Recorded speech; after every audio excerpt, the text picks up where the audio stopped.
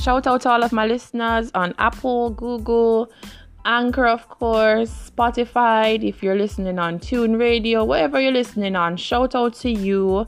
And welcome back to the segment. So in today's episode of Coaching Life, we're going to talk about everything. I mean, literally, I'm going to vent. So stay tuned. Welcome back, everyone. As I mentioned, we're venting today.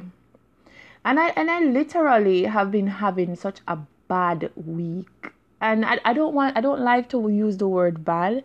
I would say, let me rephrase it. I'm having a character building week. I have had a character building week, and it has been a week that is just full of revelations and big decision making. So I'm going to talk about it with you all. I feel that life sometimes becomes so overwhelming, and if you don't have an outlet to let go of your frustration, you pent it all up and you're going to literally exhaust yourself. You know, I actually am looking at it. I'm like, okay, well, I've reached a point in my life where I should have it all together, and things are not falling into place as I expected it to be. What am I doing? What am I doing right now? What am I doing wrong? You know, because sometimes you look at it and you're thinking to yourself, well, if only I had taken that made a decision 2 years ago, I would have been in a better situation than I am now. And you often beat yourself up, and that is okay to beat yourself up. But then sometimes when you beat up yourself, find a solution and get over it, because you can't dwell in that dark place. I was listening to Maya Angelou. I love listening to Maya. I love her. My daughter's name is Maya with an I. I love Maya Angelou. I believe that she was such a wonderful poet, philanthropist, wonderful individual and I would have loved to have a great discussion with Maya Angelou, you know, because I enjoy listening to her. So she was on Oprah's program, Soul Sundays. And on the program, they're talking about some of the best advice, you know, she's had. And she said, you have to create a space within yourself that no one can touch. And that space within yourself has to be a place where you talk to God and you find God in the most, like, you could be going through the most horrific time, you know. You have to reserve a space that only you have access to. She said that this space, if someone tries to challenge it, that is when you're going to stand up and say, no, that is not how you speak to me. Not me. I deserve better. And that is how you create your boundaries. You know, I think it's so amazing how humans are, and we are the downfall of our own. How do I phrase this? This is not a perfect podcast. I'm sorry. I am going to stumble on my words, and there's no perfection over here because life is not perfect, okay? So I am stumbling on my words. I'm thinking. All right. So she's basically saying that human beings, you're going through your trials and your tribulation. You need to create a space within yourself that you can find in the midst of the storm. You find that place and you find solace into that place. And I'm looking and saying, human beings, we try to hurt each other. We try to abuse people that love us. Why is it that we hurt the ones that love us? Why is it that we reject and neglect and, you know, disrespect the ones that are with us?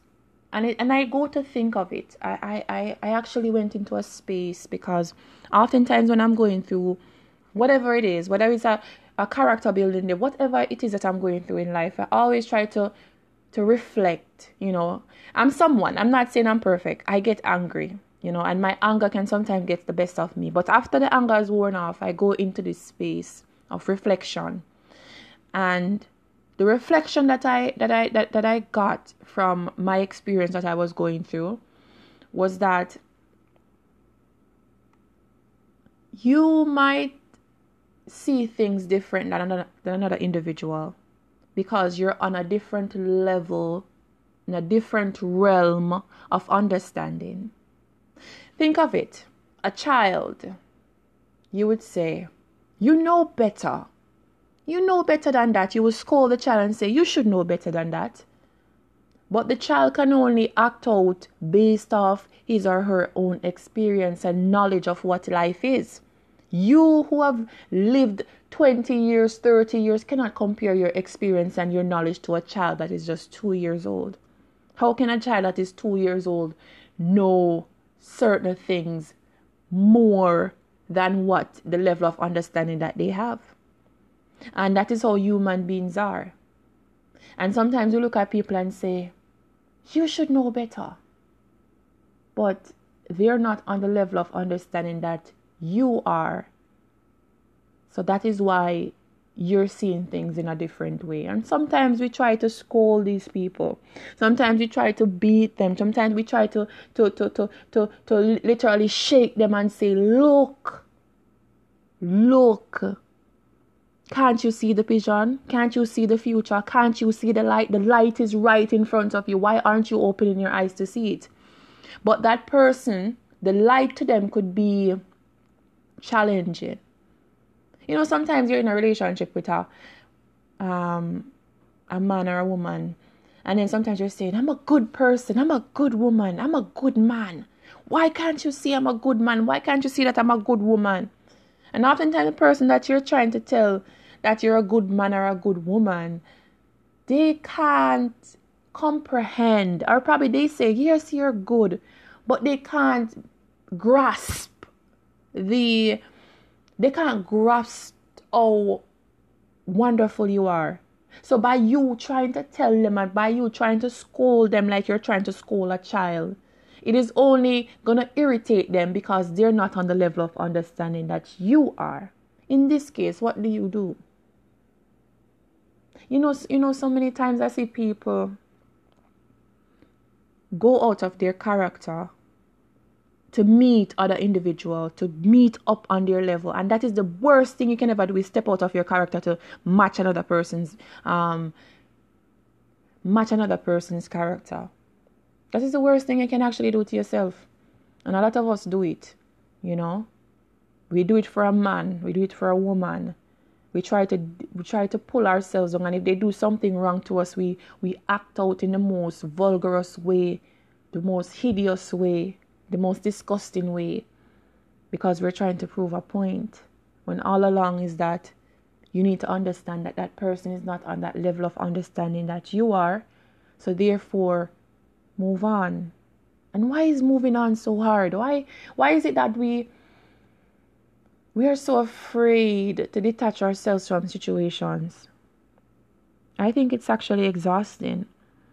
Because when you're so afraid to detach yourself from certain situations, you end up being in situations that stifles you emotionally, spiritually, financially, physically. You know, it could be exhausting holding on to something that should have ended years ago. How many of us have held on to a relationship that should have been done like a decade ago? Guilty. Or even a month ago? Guilty. You know, you don't want to let go. You think that, you let me hold on because I don't know what else is out there, and I fear the inevitable. I fear what is out there. I fear the unknown. It's like staying in a box and not daring to explore other options because you're so content in a sense. Yeah. Contentment can destroy many of us. Being too content, being too familiar with the routine. You know, some people, let me tell you this. I'm like this. When it comes to changing up a routine, I start to shake because sometimes I don't like to take risks. It's hard. You know how hard it is for me to actually do this podcast and broadcast it to my friends and family, let them hear me talk about issues. I was afraid. I was shy because I thought that, oh my God, I'm stepping out of my comfort zone and I don't feel too comfortable. So if you realize in the first couple episodes of my podcast, I just wanted it to be perfect. I wanted to be perfect and, people are going to love me if I'm perfect. But hey, love me, hate me, like me, but you will respect me. So this is the real me. This is the unfiltered version of coaching life. And I like it. I actually love it. Because if you're not true to yourself, then it's going to show. If you're not true to yourself and in your vision, then people are going to realize that you're a crock. You know what I mean? A lot of people are being fake because they feel that if they have to fake being perfect. There's nothing is perfect. You know many times I have literally restarted this podcast and on and on and on and redo it because I'm trying to say I don't want to stutter I don't want to fumble upon my words. I don't want to be, I want to deliver the message great. It's good to be a perfectionist, but come on, man, lighten up, vent. This is the whole point of having a program. That you can liberate yourself and make fun of your imperfections. Isn't it great? Let me not stray away from my topic. And the whole topic is that find a space within yourself that is sacred, that no one can touch. Call it boundaries, whatever it is, but create it. And when someone dare to enter, you stand up firmly and you say, no, not me. You don't talk to me like that. You don't deal with me like that. I deserve better. And that is where you lay your foundation. That is what I grasp from the whole Maya Angelou interview, and I think it was actually an amazing interview that Oprah had with her. And I wish I could have witnessed it in person, but I know Maya Angelou is still in spirit, and that's why I was able to understand the message that she was trying to deliver.